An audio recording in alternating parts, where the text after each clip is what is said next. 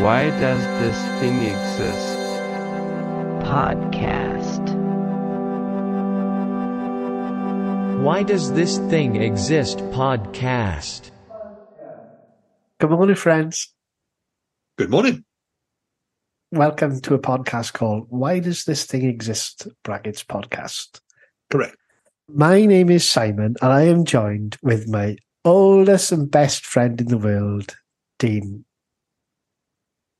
Yes, hello, Simon. Yes, I thought you were going to give my surname too, but you didn't give yourself one, so I shouldn't have expected that. That would. I'll give him your surname. His name is Baron Dean Farting Machine. I'd like to be Baron Dean. I think if you're a Baron, you can have the surname Farting Machine, and it'd be cool to make sure people can't laugh at that. I met a Baron this week, Dean. Did you? Yes. Well, I don't know if he's a Baron. I've always known him as a Lord, but I looked him up on Wikipedia. Just drop that in there. Okay, yeah. go on. Hmm? And he apparently is a Baron. David Ellis Thomas. Okay. Yeah, David L. I had. It wasn't lunch. It was like one of those elaborate posh people breakfasts you have. Brunch. You had brunch. No. Which Baron have you had brunch with? Go on. It wasn't. It definitely wasn't called brunch. It was called like I can't think. I mean, it was one of those weird meals only posh people have, like like high tea and stuff. And but it's breakfast time, so I can't remember what it's called. High breakfast, is that a thing? Quail tide. Quail was involved, but I Fuck. was at the Melrose Book Festival when I was In Australia. no Melrose in Scotland. It's like right. Border town, very very posh, and it was a lord or something here, or a baron who had his own castle nearby. We were all invited to have lunch there. I was there with Richard Dawkins, and Simon Jenkins was there. Good. And Simon Jenkins walked in and said, "Is this chair taken?" I said, "Oh, yeah, sorry, it is." And he walked off, and it wasn't. Put that in your pipe, Jenkins. Yeah. Felt like, yeah, that's right. And, What did old Dawkins have to say himself? Was he looking at all the dogs 69 in? well, I didn't see him do Did that. he just come up to you and say, "Excuse me, is this chair taken?" And you should have said, "Yes, Jesus sits there." No, he didn't speak to me because this is back in the days when Twitter was still like sort of a cool thing to be part of, and Yeah. I think he had retweeted me when I said something vaguely scientific once, but since then I had done a sort of flow chart which mocked him, and it's entirely possible he'd seen it and recognised me. And I got a lot of filthy looks that day. Like, all right, the thing is, I felt good because on the off chance if you hadn't seen it, I was just giving a thumbs up, going, "Hello," like, you're Richard Dawkins, famous scientist man. If you had seen it, I was like, aggravated him. So either way, he couldn't have a go at me because I felt I covered all bases there. Yeah, win-win. Yes. Tell you what posh this festival was. I went out to the grounds the first as soon as I got there, and like all festivals have like a taco truck and chips and stuff, and like all the food carts. Yeah. The first cart I saw was a creme brulee truck. Genuinely, not exaggerating. That is the first thing. Creme brulee. Okay. That's sort of fast food you expect on you, I suppose. Creme brulee truck. Yeah, well. Anyway. What are you going to show me this weekend, Dean? Well, Simon, regular listeners may be thinking at this point, Dean, you know how you used to wander around Cardiff, walking your dog, your local area, and looking for clues and signs of some sort of sexual community who do illicit things outdoors, and you find hints of their presence in your antics. It wasn't called that section, but that's the sort of thing. I haven't. Stop me there, Dean. Okay. Just so the new listeners know that this is the only recurring segment that we've had. It doesn't have an official name and it doesn't have a theme tune. No. I have to say that's some oversight on our part. Okay. We're more than willing to give songs and names for sections which will never, ever appear again. Exactly. Yeah. Overly keen, if anything. Yeah. I think I'm going to have to rectify this. This is promise the listeners. By the time this episode comes out, there's going to be some kind of horrific noise coming at the end of this section. So brace yourselves. Dean, carry on with your story about your sex group. Well, to totally derail what you just said, I was just saying this. I have been looking for such things, but I haven't found any for quite some time. So I haven't brought them to the table. Yeah. But I found something recently along in the same area, walking the dog and stuff. Yeah. And I'm going to say, I really hope it's not part of some sort of weird sex cult, sex community. Because if it is, that raises even further questions. Okay. So I'm just going to show you a photo of something I found recently whilst out walking the dog in my local area, where I found these previous clues about stuff. So I hope to God it's not a 6-foot condom drenched in blood. No, it's not. Thank God for that. But anyway, Simon, please tell the listener what you see when I show you this. Oh, it's the head of a triceratops. Yeah.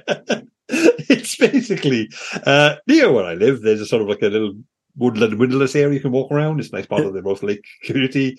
They have designated paths and stuff, and along these paths there are some bollards for reasons I don't know what they're there for. But, it's a nice looking bollard. You got to say that. Yeah, the bollard's fine. I have no issues with the bollard. But on this particular day, someone had taken the head of I'm going to say toy triceratops. I hope there's not a miniature model they'd found somehow. Not a baby triceratops. Someone come back to life and been beheaded and guarded. Yeah, they'd just taken the head of a toy triceratops and placed it carefully on top of this bollard. Why? What? But, I mean... I have to commend you for the photo you've taken as well, because from the angle of the Triceratops' eye, it's like it's looking at us, the viewer, and going, "Oh God!" Yeah, but it looks like it's dead. It looks like a corpse, isn't it? It's got this sort of roll back in the head, roll back in the eyes. It looks like it's looking at us and going, "Call my wife." Yeah, it's a sort of a slack-jawed expression. Yeah, which I mean, I think my wife. I have read somewhere that Triceratops had one of the smallest brain-to-body ratios in recorded history because they were quite cattle-like dumb animals. But it also... How did they know that, Dean? Because there's no flesh has survived. How do they know that? I guess it is to do with, they've got the skulls, and then obviously you have the cavity in the centre of the skull, which is only of a certain size, and has to be, there's a maximum, because obviously if it's any bigger, then you won't get any meninges and blood vessels around it. So, but I'm guessing that's part of it. Would it be possible? And we'll get back to the Triceratops. Of course, yes. But this is a genuine question about the brain, and these come up rarely, considering you are an authority on the subject. Well, that's why I do this podcast. Would it be possible that the dinosaurs had cavities in their skulls like we do, which would house a brain? Would it be possible for them to have just loose brains flowing down the back of their necks? That is the thing. Almost like octopus, octopodes, octopi, whatever you want to call them, octopuses, they have that. They have it's sort of a chain brain sort of vibe. They have the central crown, and every arm has its own little dedicated brainlet, I suppose. And so we also have done that in sort of in the lab, grown little sub-brains in sort of tissue suspension broths, which can sort of become kind of self-sustaining. But it's one of the things you can't technically rule it out because obviously they could have bulgy bits of neural tissue. It's just that there's no indication of in the context around the fossils we find, which suggests anything more advanced than what we see, like basic animals. But then, if you got to the point of sort of bows and arrows and wood-based technology, we wouldn't know that. There would be no record of that. Or if a certain even if they got to the point of the internet, if they're all creating their music and their art via AI and on computers, then there'd be no physical record of it, would it? No, if we all died out now, well, what now? In 20 years, 50 years, the aliens come down and looked at us. They'd be going, look at the fucking tiny chasm in that arsehole's head. No brain. The smallest brain I've ever seen. The cunt's got no culture. Little did they know that we were all streaming everything. That actually is... I know... Not to put a serious point on what you just said, but that is actually one of the theories as to why we haven't heard any contact from aliens yet, because the whole sending radio message into space, if you're on advanced alien, that actually is a very narrow window. Like you invent radio technology, you get to the point where you can they're powerful enough to broadcast into space. Yeah. But then only a couple of decades later, you've got like fiber optics, you've got laser communication, you've got, streaming and stuff. So like wires everywhere. So everything gets quieter from the space perspective. Yeah. So there's a very narrow window of waves from the alien planet, which goes out and goes, missed. There we go. Shit. Yeah. And I was thinking, there's no one out there. Well, everyone's out there. They're all just got closed circuit communication, little watching us like bastards.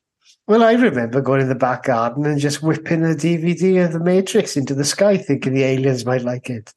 They wouldn't be able to play that now. No, exactly. Do they have British Heart Foundation in space? Yeah. That's where you get a DVD player for cheap nowadays. But like the aliens not going to know that. You fling it so hard into space, it ends up on another planet. But we've got a mini disc player, we've got a VHS, we've got a laptop. None of this works. We've got a 2022 laptop with no disc drive. I don't know what the hell to do with this thing. Yeah. Back to this Triceratops, though, Dean. Never mind the aliens; they can take care of themselves. We'll concentrate on this Triceratops. Number one, this bollard. I am drawn back to this bollard, Dean. The picture is there for the listeners. It is a beautiful bollard. You see a lot of concrete bollards now, which was just stone grey concrete. This one has got a pebble dash effect. Yes, some artistry has gone into creating this bollard, I think, Dean. Yeah. And to the extent where the Triceratops head might actually be a part of it? Yes, I don't think so. If that was installed now as a piece, this is your new bollard, enjoy. Oh, by the way, there's a Triceratops head poking out the top of it. I would applaud. I would say, good God, thank you, Cardiff Council. You are really putting my money to work here. Yeah, if you stood by yourself at the Tate Modern, people would go, yes. I wouldn't go that far. I wouldn't say it was art, Dean. I just think it's a good thing that the council could have done.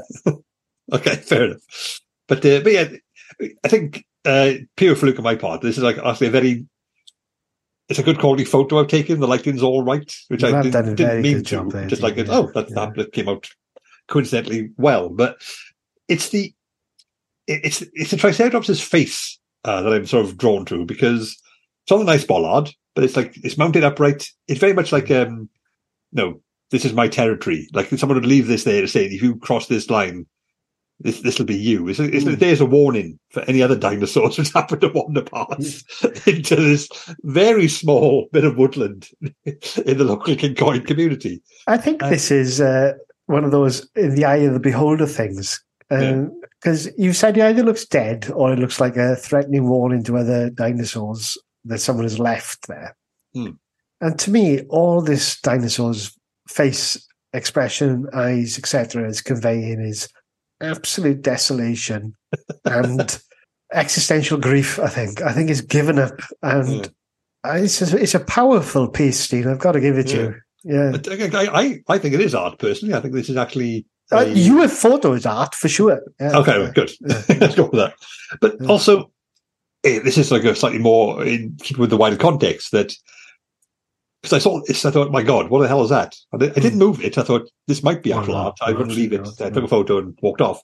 But this little bit of woodland in Cardiff, with that there, this Triceratops there, I was thinking, if S4C were somehow compelled to make a sort of low-budget Welsh version of Jurassic Park, this is where they do it. This would be a good place for it. I think incorporate some sort of like cannibal Holocaust vibe to it. This actually might be a film I would watch. It's interesting, Eugene. I'm adding a lot of caveats there. I'm sorry. It's not really a lot you can expect. I think that's a good idea, actually, Dean. Yeah, this sort of dinosaur zombie sort of film, maybe. Yeah, it's got like a very strong survivalist vibe from I have killed a Triceratops and here's the head to ward you off, which that's how I still see it. But well, hang on, Dean. As a man of science, I presume you believe in evolution. Yeah, I'm going to say I do. Yes. Yeah. Okay. Yeah. You put it on the line there, will you? I'll commit. Take a firm stance on that. Yeah. I'll commit to saying I think evolution's a thing. Yeah. What do you think about like films and media and that sort of thing that depict humans and dinosaurs living together? Because I think I'll take an answer first, but I'll give you my feeling on it. Go on.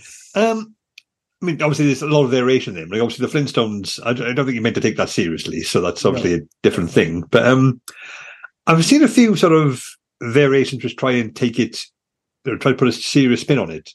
There was an episode of, did you see those sort of sliders? Like oh, yeah, I remember that. Multiple dimensions traveling around. Yes, traveling. Yeah. John Rhys Davis was in it. Welshman, Got a place like Carrie Wurra, which is a different vibe. But, they had one where it's a world where the dinosaurs never went extinct, but humans were the same as they'd always been. But dinosaurs were like in nature reserves, like they're endangered, despite being outcompeted. I thought, I'm pretty sure if dinosaurs were still around, there'd be a lot more. It was an interesting spin on it, but it was also, I'm pretty sure they'd have more of an impact if dinosaurs are still around. I think so. Yeah, they would have hampered the development of humankind, wouldn't they? At every time. A lot of niches which would have been not been filled by mammals if dinosaurs were still around. Yeah. It's like actually, it's also something to do with the climate, because back in like the Jurassic eras, the Earth's atmosphere was actually a lot more thick and dense with CO2. So giant reptiles could survive more then, because they obviously the skin exchanges the heat and stuff, whereas an actual like Diplodocus wouldn't survive now because our Earth is much colder than they used to. So they just they couldn't they could grow to that size, they couldn't function for very long, so they just die out pretty quickly. So another problem with climate change, isn't it? Yeah. Although, interesting fact, you know what? When dinosaurs were around, no such thing as grass. Really? Yeah, grass postdates dinosaurs. Good Lord. Well, if you're going to make a film which fucks up all the timeline, I think I'd rather have humans mixing with dinosaurs than a dinosaur lying on a nicely mown lawn. Yeah, true. I quite like the films and things where the dinosaurs and the humans mix up together. I know it's not realistic, but I like it totally. Yeah, it's cool, isn't it? Yeah, I haven't seen any of the Jurassic World films yet. Are they any good? Do you know? Oh, I don't like it when they're set in modern day. I only want the ones where the cavemen essentially and the dinosaurs are hanging around. Oh, okay, right. Maybe one of them will play some kind of surf music. And all the dinosaurs will dance. That'll be really good. Okay. But anything with Chris Pratt, it's not going to be as good as that. No. I mean, it literally is not. No, you're right. No. I've seen all the new Jurassics. I haven't seen any of the original sequels, but I've seen all the new reboots.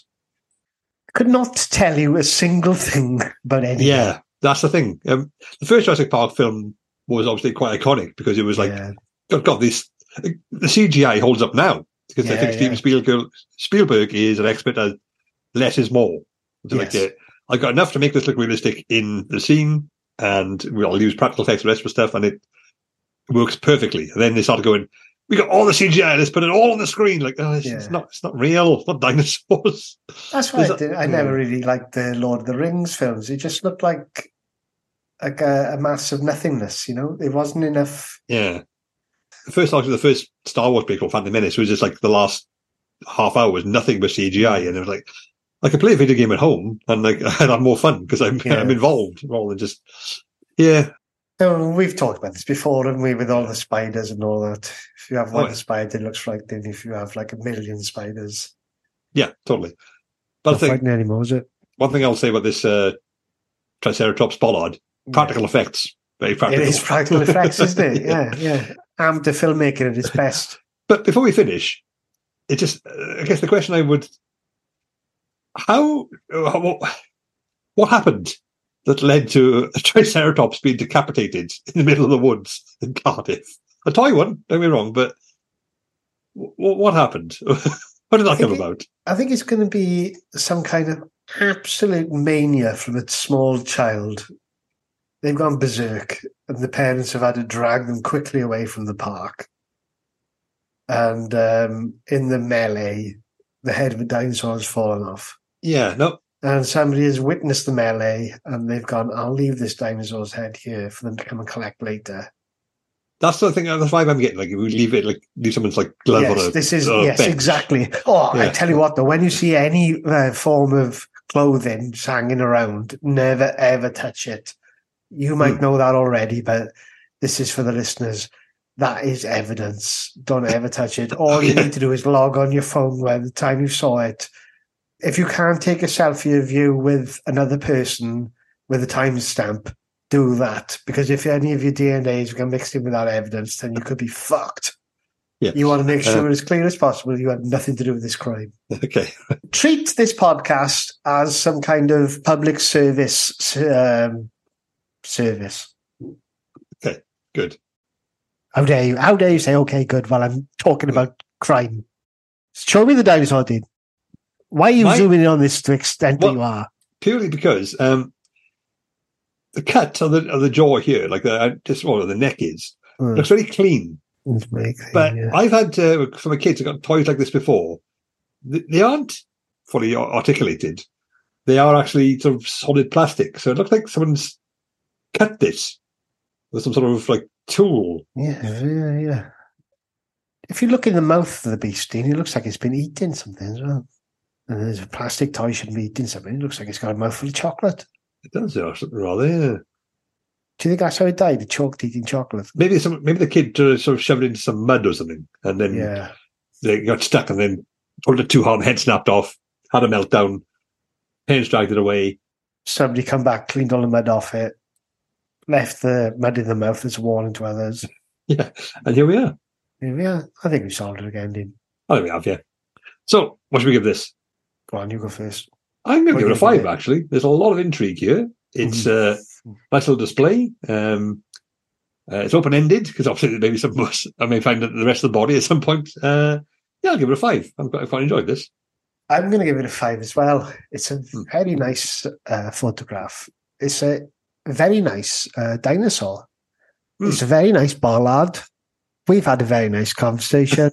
I thought so. 5 stars. Marvellous.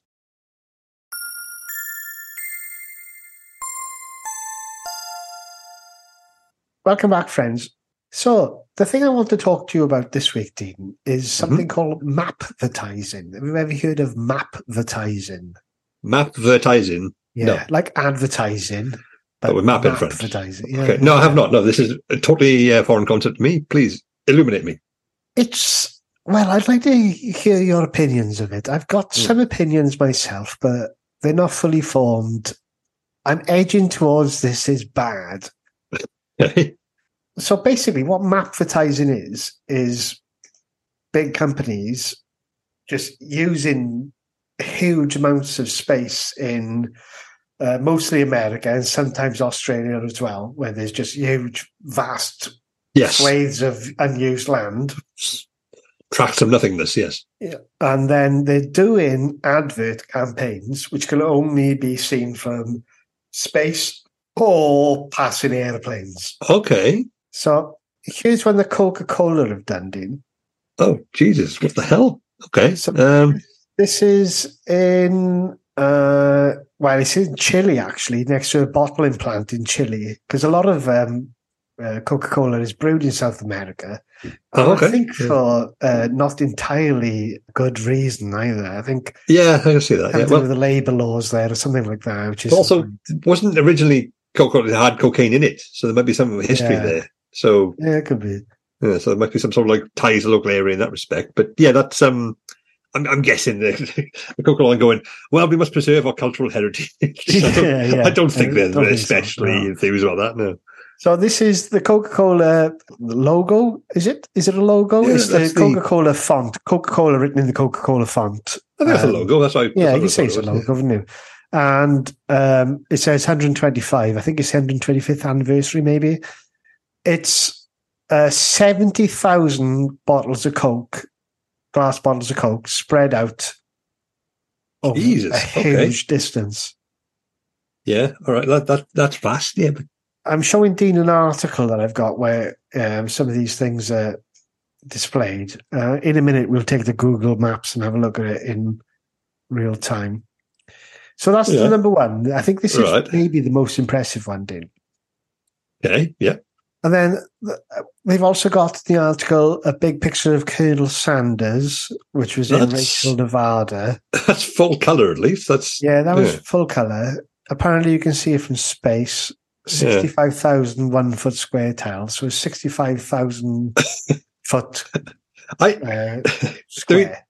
It's impressive. I mean, it's actually really, if this is what it looks like, it's a really impressive feat of engineering stuff. But if it's in Nevada, now if I had to pick a state to advertise from space Kentucky Fried Chicken in, would you go for Kentucky? I would sort of lean towards Kentucky. I'm pretty sure that would be the obvious choice for a state to put a massive picture of Colonel Sanders on. But hey, what do I know?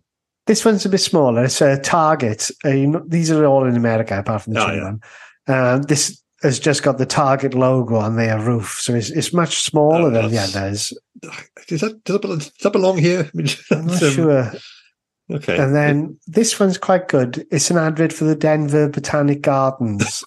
That's very specific. And also Starbucks coffee, because it's American. You can't have public good. You've got to have some kind of corporate sponsorship, haven't you? Yeah.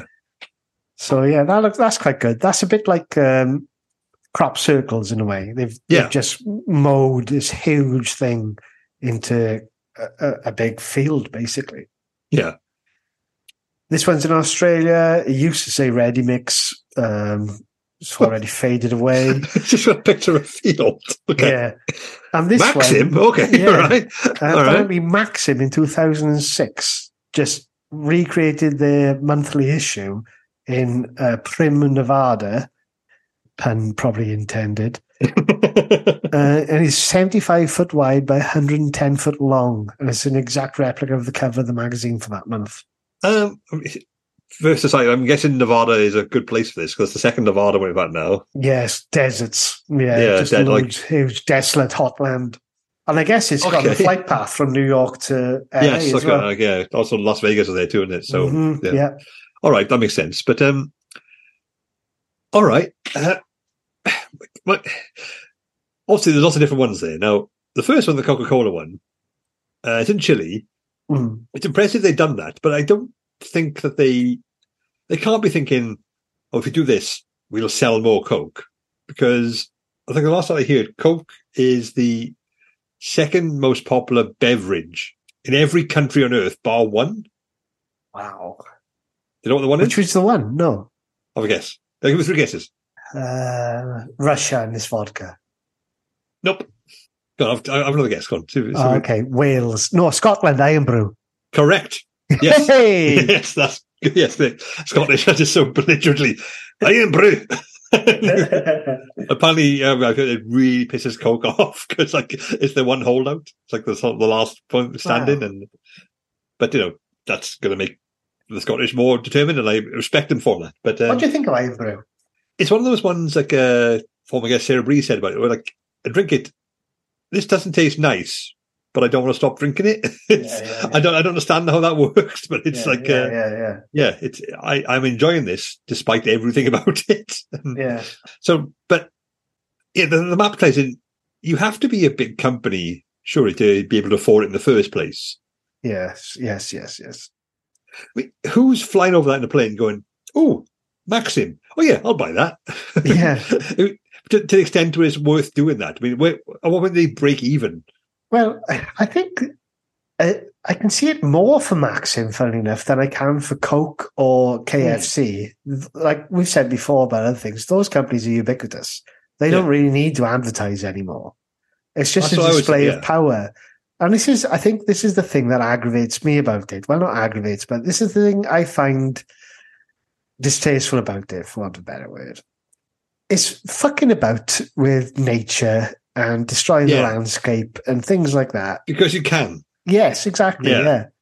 Like Coca-Cola, KFC, Starbucks, whatever. Because these are global companies which have more money than sense. Yeah. So if they didn't do these things, I'm going to guess they'd be no worse off whatsoever. Exactly. But they're doing them because they have the option of doing so. I think, but who was the first to know? Because as soon as one did it, they all go, "Oh, we got to do that as well." And that's like the most damning thing about it all, I think.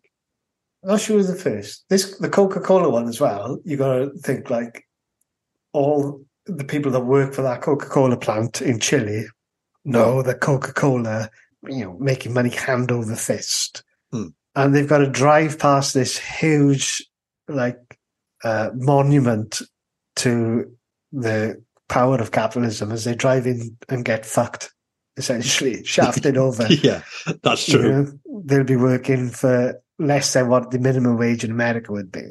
Yeah. Pure devil's advocate, obviously, if these are bits of land which are completely unused and have no sort of function beyond just being bare, then to create these things means people have to be paid to do that. Yeah, that's true. So there's obviously people are being paid to arrange these Coca-Cola bottles, to design this Maxim, to architect. So it's sort of, it can be a bit similar to like the whole argument, like, oh, space travel and space stuff it's completely pointless. It's firing like £70 million worth into space. No, you're not actually stuffing a rocket full of money and you're paying someone else to do it, and therefore it's a whole different thing. But I still think that's a damning indictment of capitalism, because like these people should be making money in other ways. It's just that, in a desert, here's a sip of water for you. So, while you drink this water, look at this massive thing we fucking made with your sweat, which we're selling back to you, actually. So, I don't. Space travel, though, there's something intrinsically progressive about that, isn't there? Yeah, I think it's worthwhile in its own right, Yeah. Is it equivalent to stacking 70,000 glass bottles to display the name of your boss? I was about to say the exact same thing. When you said, well, we'll build a Coca-Cola logo to 70,000 bottles. Why? Because you don't know what happens if we don't do that. I have a fairly realistic idea that it'll just be the same as it always was. Yeah. If I land a probe on the moon or like Europa, then I might find life. If I burn the Coca-Cola logo into the surface of Mars, which just fuck a lot of things up and spent a lot of money I didn't need to. So, I think that's the thing that they always, all these, like, the people like Elon Musk and all these mad fucking dickheads, as soon as they start mentioning, like, oh, I'll advertise on the moon, if that ever comes in fruition, then I'm going to noose up straight away. I think humanity is done for. Yeah. Now, did you ever see the film Hancock? The Will Smith film? Yeah, the Will Smith film where he's a drunk superhero. Drunk superhero. Like, the first half of it I thought was quite good. And the idea of a drunk superhero, before it became ubiquitous, it was like, oh, this is a nice idea. Like, a drunk pisshead superhero just does stuff because he feels he has to. But the end of that film is him scorching a massive branding logo on the fucking moon. Yeah. You're supposed to go, isn't he great? No, that's the moon. Like, half it all covered his fucking corporate logo. And like, oh, he's better now. No, he's not. No, I said, he was much better when he was a drunk. Yeah, just give him 6 bottles of whiskey. He's happy then. Yeah. He saves people in inconvenient ways. Oh, you wrecked a train. You fucked the moon. The first one was bad. Apparently, the second was good. Christ. If he wrote Starbucks on the back of his hand and then slapped Chris Rock, would you approve or disapprove? The question then is, did he write it backwards? And they slapped him, and then put the letter Chris Rock's face. So all this viral footage of Chris Rock reeling in pain, with a Starbucks logo on his face. Not Starbucks, it just said, eat more chips. Also, that's a weirdly socialistic. Like, just eat general chips. You remember those posters, though, didn't you? And there used to be lorries going around doing like drink milk, eat chips, that sort of stuff. That was back. I think it was just about our time. Like, it faded quickly, but the idea of just advertising basic necessities, drink milk, obey gravity. All right, I guess I will. So. That's advertising fully reviewed, I think, Dean. I think so, yeah. Yeah. As a score, I got to give it. I'll give it a 1. So I think, is there some sort of positive to it? No, I think if there is a positive, it's just another reflection of the dreadful society we find ourselves in. So no, one for the achievements of those who made it, but I don't think they should have been forced to. I bet they weren't paid enough to, and the companies that made them do it don't deserve that sort of attention. So, a 1. I'd have to agree with you on that, I think, Dean. I'm going to give it a 1 as well. I would like to see, saying that though, maybe I'm going to boost it up to 2. If I was driving into work and I saw some horrendously ostentatious monument to my employer carved into the Welsh countryside, I think I would steal twice as much stationery that week. Yeah. Oh, fair point. Also, I will say that, of course, I think the most best example in Britain is obviously the Cernabas giant, which is basically people cultivating a massive cock on a chalky hill. And that I respect. But that's real. That's historic, Exactly, isn't it? Yeah, that's been going for thousands of years. Isn't it? Exactly. But also the fact that the first proper example of map advertising was like this masked guy going, "Look at the size of my cock. It's so big. I need generations of people to cultivate it to keep it safe." Well, you've hit on something there, Dean. We've closed the section, but I think it's a fair point to bring up that over here, well, not even over here in England, England, of all places, they've got a man with a massive cock out, and they've got that big, huge horse as well, haven't they? Of course, yes. Yeah. What have they got over there? Coca-Cola bottles. Exactly. Well, not even there. That's in Chile. The Chileans have got the best one. What have they got in America? Colonel Sanders and Maxim magazine for 2006. Fucking hell. Have a look yourselves. Get yourself a white horse, Christ.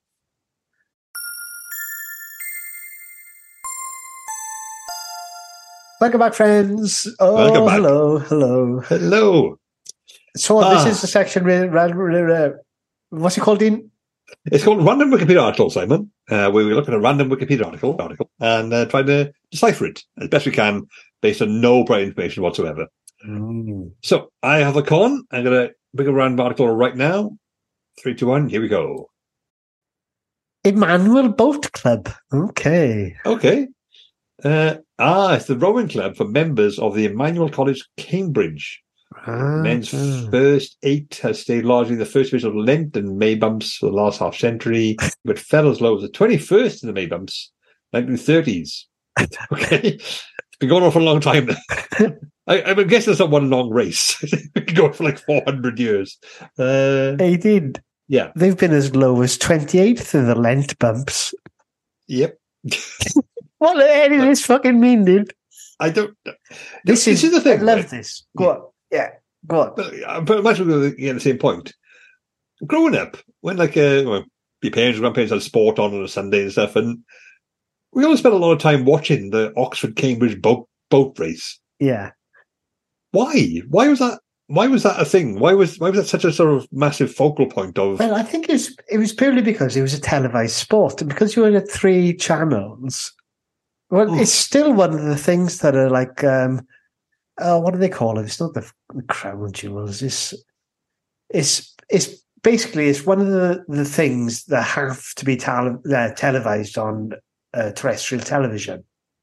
Oh yeah, there's legislation about it, isn't it? Yeah, it's got of historical, cultural importance to the people of Britain. That's the one, yeah. But because you only see it once a year, you don't know anything about it. I always thought it was just once a year, students from Cambridge and students from Oxford got in boats and had a race. Of course, as the time's gone out, they've professionalised it more. But what the fucking hell are the Lent and May bumps? Like, who knows what that is? The thing is, I think your original conception of the is actually much better. The idea that you could take a bunch of random students and say, right, you're the boat race, and then see who wins. That sounds brilliant. I mean, it must have been what they'd done back in the day, though. You'd assume so. Well, would you assume so? But you wouldn't have had professional rowers back then, would you? Well, it would have been. It would have been amateur, same as rugby, wouldn't it? Yeah. You would have had people who were like the best and naturally good at it, and probably Cambridge and Oxford would have headhunted them. Same as they did with rugby players. But well, actually, that's actually in Stephen Fry's autobiography. He mentions Hugh Laurie was in Cambridge purely to row because I think his dad did. All right. He said Hugh Laurie, like the famous actor and celebrated talent, was his whole point. He just wanted to be a rower because it was a big thing, and he spent like 10 hours a day rowing. God knows when he studied and stuff. But if you see him on what's it, like the House that shows up. He's not a big man. He never was. I would have thought he'd be more likely to be a coxswain or something like that. Well, you think he's rangy, he's a bit tall, but if you look at House, like he's tall, but also when he gets his clobber off, he actually is quite muscular. So I bet he's buff enough. He's not sinewy. I think that's the word, isn't it? Sinew. Sinew. Yeah, sinewy. yeah. So, but rowers are like formidably strong people. I don't doubt that, but I don't get why I'm supposed to care about people who row. It's a boring sport to watch, though, isn't it? I mean, have you ever rowed on a lake? I think we've both rowed on a machine, haven't we? Yeah, I have rowed once. I can't remember when, but I know I haven't rowed. I've rowed once for some reason, because I remember finding it quite soothing. So it was, but we weren't going fast or anything. So not if you were finding it soothing, God no. I remembered me and silent friend of the podcast, Jim McKibben. We were on Roath Lake on a 2-man rowing boat with our lady friends, and I was behind him. Right. I quickly realised that I didn't have to row because he couldn't see what I was doing. I put my oars in the boat and just let him shuttle me up and down the lake as I was chatting to my lady friend. All right, so it wasn't like you had one side each. No, he was in front of me, and I was sat behind him, and we had 2 oars each. Right, you both had 2 oars. Okay, yeah. I'm pretty sure if he had left you to the right, I'm sure he noticed pretty quickly that you weren't doing anything right. Yeah. We were just going round in circles, and I was canoodling. Well, please tell me what the May bumps are, Dean, before I divulge any more secrets of my past. Okay, fair enough. Set of rowing races held annually on the River Cam, Cambridge, England. 1887, separate from the Lent bumps. This is separatist. This is the People's Front of Judea. 1887. That's been going on for over 130 years. Close enough. 125. Close enough. Yeah. Shit. No. Cambridge and Oxford are like insanely old colleges. Races up to all college boat clubs from the University of Cambridge. This is interesting then. So Cambridge and Oxford, like this again, I thought they just picked enough people who were good enough to ride on a boat, and they went out and did it. But I suppose it's like its own mini league of rowers. Seems like that, yeah. When you row for Cambridge, it's like being picked for Wales in a way. Like you've done a season's worth of playing for your local club, and you've had a call up to go to international level, which is Cambridge. Yeah, totally. But it's good, isn't it?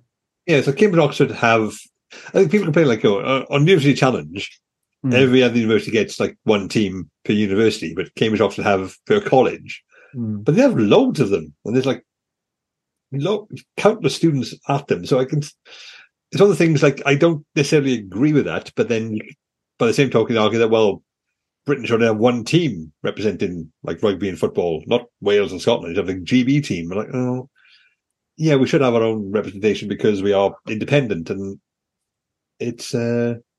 I don't think those two arguments align. No, I don't think at all. I was talking. I think Cambridge and Oxford should have one university team for University Challenge, and Wales should be able to represent itself in the Olympics. One of the things I was thinking, I have not thought this through, have I? And I think, quite frankly, that what I'm saying is wrong, but I feel like I should end the sentence at least. You have to persist with it. You do, don't you? Yeah, for the cyclist, I have to end the sentence. So this isn't comparable at all. Yeah. But this is a tip to all the podcast listeners out there. You must persist. Absolutely persist, or get me to edit it afterwards. If you say something which is absolute bollocks, you must double down instantly until at least you get the end of the sentence. Otherwise, that's right. Yeah. Oh, you got to get the end of the sentence. Good God! Yeah. Otherwise, you're a failure and a fraud, and you don't deserve failure and a fraud. Scroll down. We haven't even scrolled down. There could be loads of it. Oh, there's no information. All right, okay. Honours. Henry Royal Regatta, 1887 Diamond Challenge Sculls, 1896 Thames Challenge Cup.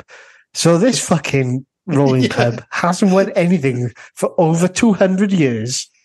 No, 130 years. Only 130. Oh, is it only 130 years? Oh, yeah. It's been a bit harsh. Done them disservice. Fucking hell.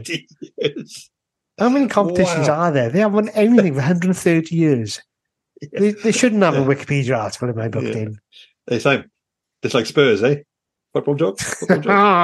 Very good, Dean. I don't know. Does that make any sense? I've just heard rumours that they're not very good. Yeah, they haven't won anything for a long time. Yeah, it's not quite 130 years, but don't know. I'm just trying to be sporty for the fan. hey, Dean, who's your favourite footballer from Spurs?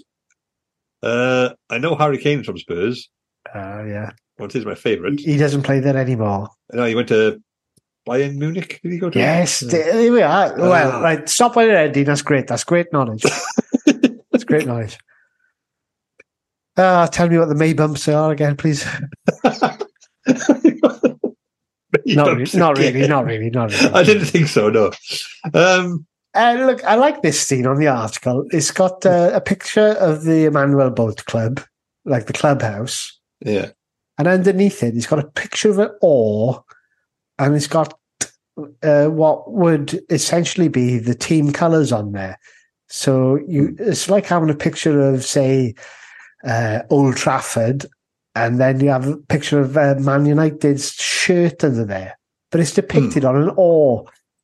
Yeah, I like that. I think that's a nice touch. It's nice. It's going to be do a sport, play random whenever you can. You know that. Yeah. I like that a lot. Do you think skiers have the same thing on their poles? It's really small, like the end of the spike, just a tiny bit of little club. They could do. Yeah. Cyclists wear team colours as well sometimes, don't they? Yeah, and boxers have the logo on the sole of their shoe, don't they? Because there was a big controversy about people deliberately being knocked out, and so they can flash their shoes at the camera and then get like £10 million from Nike. That's amazing. Why would Nike want to be associated with the loser, though? Well, that's exactly. I think maybe the contract said, as long as you see the sole of your shoe, you can get 10 million. Well, all right, fine. I'll just lie down in the first 10 seconds. There we go, on the camera. You get what you want. All right, then, Dean. I think we're coming to a close on this episode. Okay. Well, I think the only thing we've got left to do now is to list our top 5 favourite boats. You go first. Okay. USS Clunge Hunter is up there, of course. Yes, of course. Yeah. It's featured in 2 episodes now. Might as well do a callback. What was the name of the boat from Jaws? The one like they needed a bigger one of. I feel like it's under. It doesn't get enough credit for not being big enough. And I think it's like the little boat that could. You should get more credit. Yeah. Titanic, that's got to be up there as well, surely. It's a terrible boat, technically, when you think about it. Yeah. But think of all those people who died. That's going to give you some bonus. There's a boat in a film from Thomas the Tank Engine, which, like, the sort of eccentric sea captain who had it put wheels on it, so it was on the rails. So it's like a rail boat. Outstanding. Well, that'd be number 1. That's better than the Titanic. Yeah, it makes absolutely no sense as a concept, but it's a kids' show. They do that. Find the link for that, Dean. I'll do that one week. Okay, yeah, I absolutely will. And finally, the best boat ever, Noah, was the Jolly Roger. There we go. The Jolly Roger, the flag. Good boat. Yeah. Good boat. Yep. Yeah. Famous flag. And I think of any more boats. Let me think. Let's be a famous boat. Oh yeah, Das Boot. Das Boot. Good boat, that one. Good boat, Das Boot. Das good boat. Anyway. Good boat. How much are we going to give it?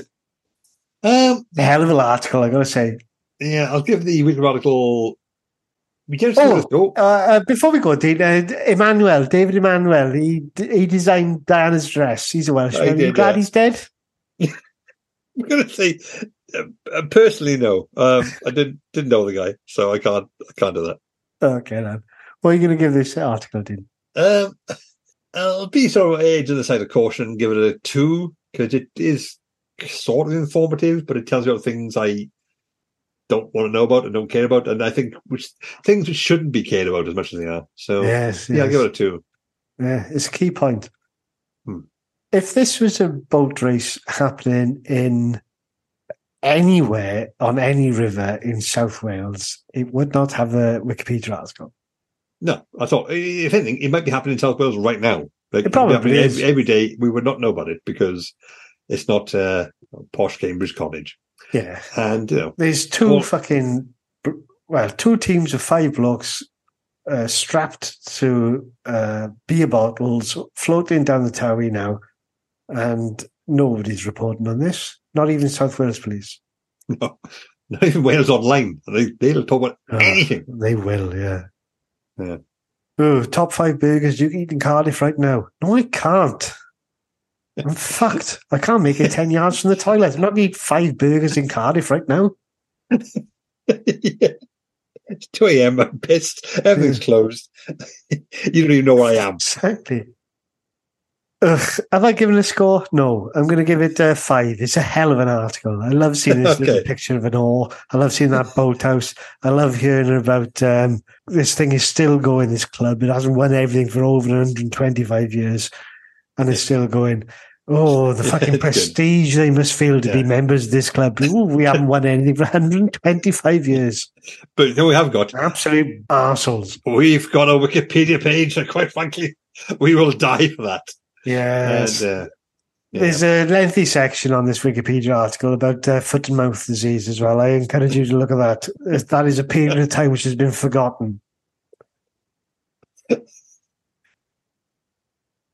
Just ended it.